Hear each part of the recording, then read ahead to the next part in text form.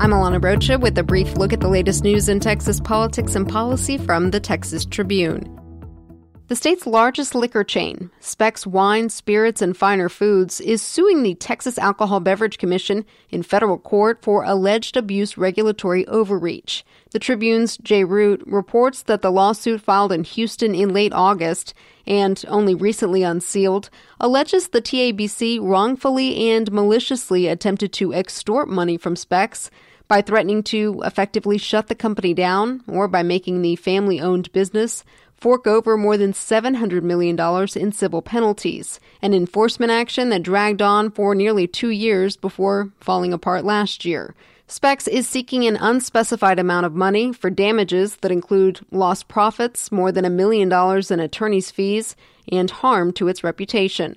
The TABC, citing the pending litigation, declined to comment, but the state has said it's immune from such suits. Texas executed Joseph Garcia on Tuesday, almost 18 years after he and the other inmates, known as the Texas Seven, construed a detailed plan to break out of the Connolly unit in Karnes County. They launched a nationwide manhunt and on Christmas Eve shot and killed Irving police officer Aubrey Hawkins. Garcia was the fourth member of the gang executed.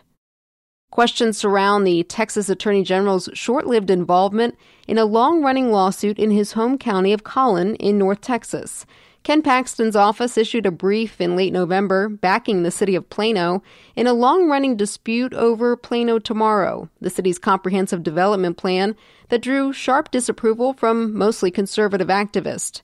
Then, a day later, in a virtually unheard-of move, Paxton's office reversed course, writing in a Texas Supreme Court filing that the detailed 17-page brief had been erroneously submitted and that the agency regrets the error. The Texas Attorney General's office did not respond to multiple requests for comment.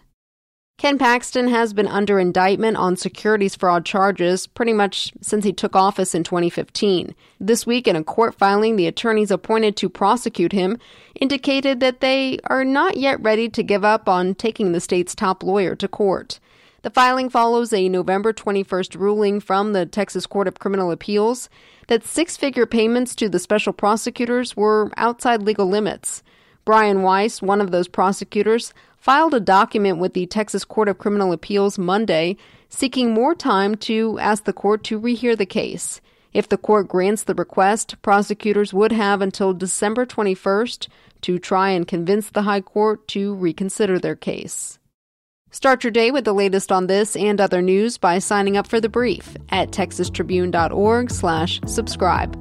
I'm Alana Rocha with the Texas Tribune. You've been briefed.